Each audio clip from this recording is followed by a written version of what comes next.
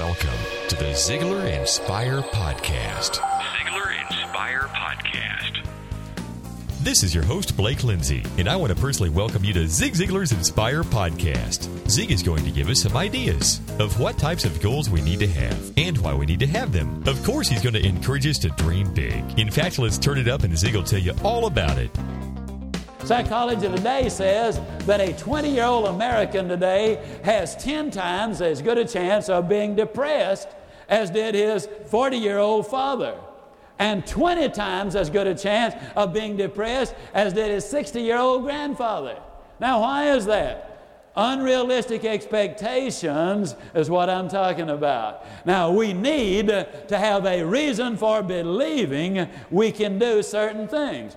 Now, one of the things that we really want to emphasize here is that we need to make some basic understandings about our goals themselves. For example, some goals must be big. They got to be big.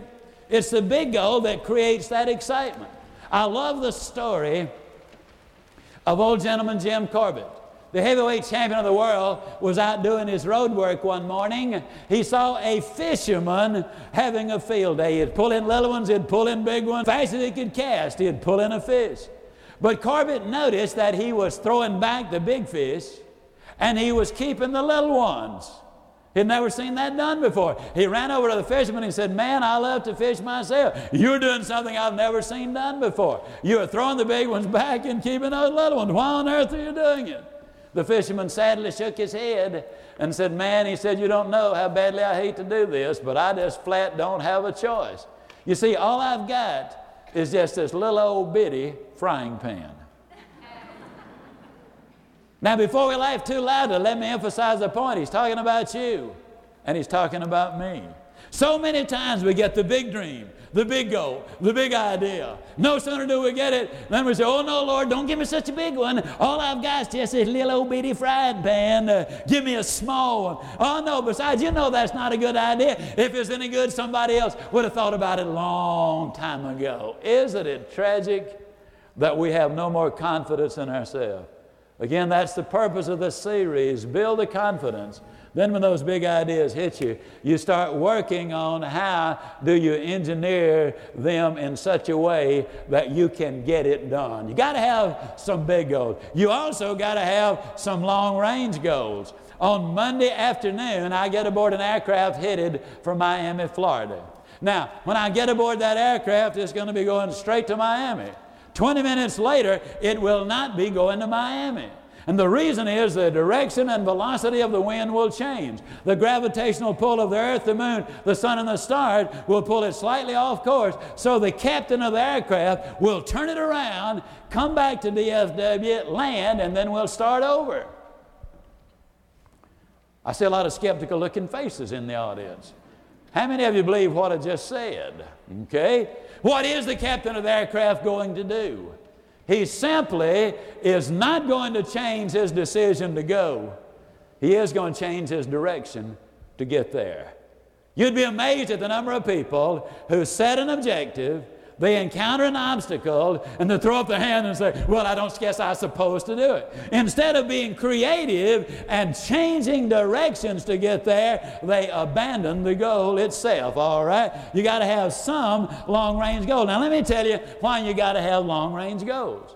They help you to overcome short-range frustrations. Now, I'm not going to be negative. I'll be like the little boy came home from school one day and said, "Dad, I'm afraid I flunked that arithmetic test." His dad said, "Son, that's negative. Be positive." He said, "Dad, I'm positive I flunked that arithmetic test." Now, I'm positive when I say this. You got trouble, disappointments, defeats, reversals, and setbacks in your life.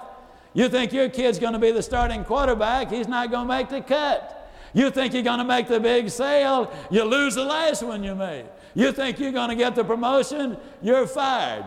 You think everything is lovely, only to discover that everything ain't lovely. That is part of life. Now, if you've got a long-range goal program which is balanced, when those things happen, you will regard it as the pebble on the beach. depending, of course, on the severity. But many times, it simply is the pebble on the beach. If you don't have real direction in your life and for your life, then you think it's the whole ocean front.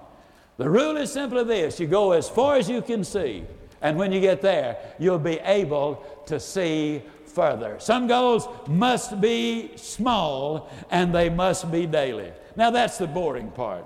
And it also is the most exciting part. It requires that discipline. But every time you take a step forward, you realize that you are making progress. As the old saying goes, you can eat an elephant one bite at a time.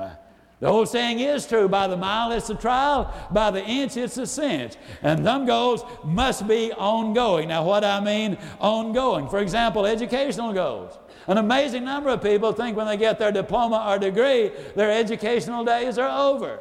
That's when your education really does begin.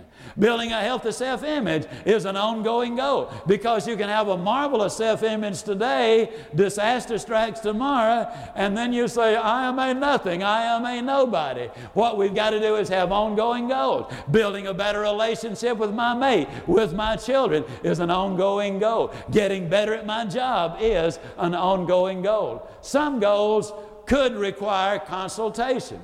We have, our family does and our company does, a financial consultant. It requires that. The redhead and I have a financial consultant. He's sitting in the audience today. Well, Ziegler, don't you know how to manage the money? No, not as well as he does. So I need somebody to help in that direction. When I went to see Dr. Martin, I knew I needed to lose weight. That was obvious. I had a picture of me laying out on the diving board of my swimming pool. At least part of me was on the diving board. I knew that I needed to lose some weight. I just didn't know how much. He said, here is how much weight you need to lose. We were able to focus because it was specific and it involved small daily objectives. Now, the consultant I always go to when I have some things that I want to get done, but particularly if they are very important, I do a lot of praying over it. I ask God, is this the goal for me? A lot of times people say, well, what does God say? Well, He doesn't always say, yes, go do that. But I can tell you this, if it is not the right goal for me, He will not give me any peace about working toward it. Get a consultant, and that's what I'm talking about. Do you have a big dream? Are you stretching yourself to learn more and be more than you were yesterday? As Zig said, some goals must be ongoing. Do you have some goals that you need to do every day? Do you have a system to help you to remember to achieve those goals every day? Keep listening to these podcasts, and Zig Ziglar will tell us more about how to set and achieve our goals. This is Blake Lindsay encouraging you to live your life to the fullest. Zig Ziglar. Inspiring true performance.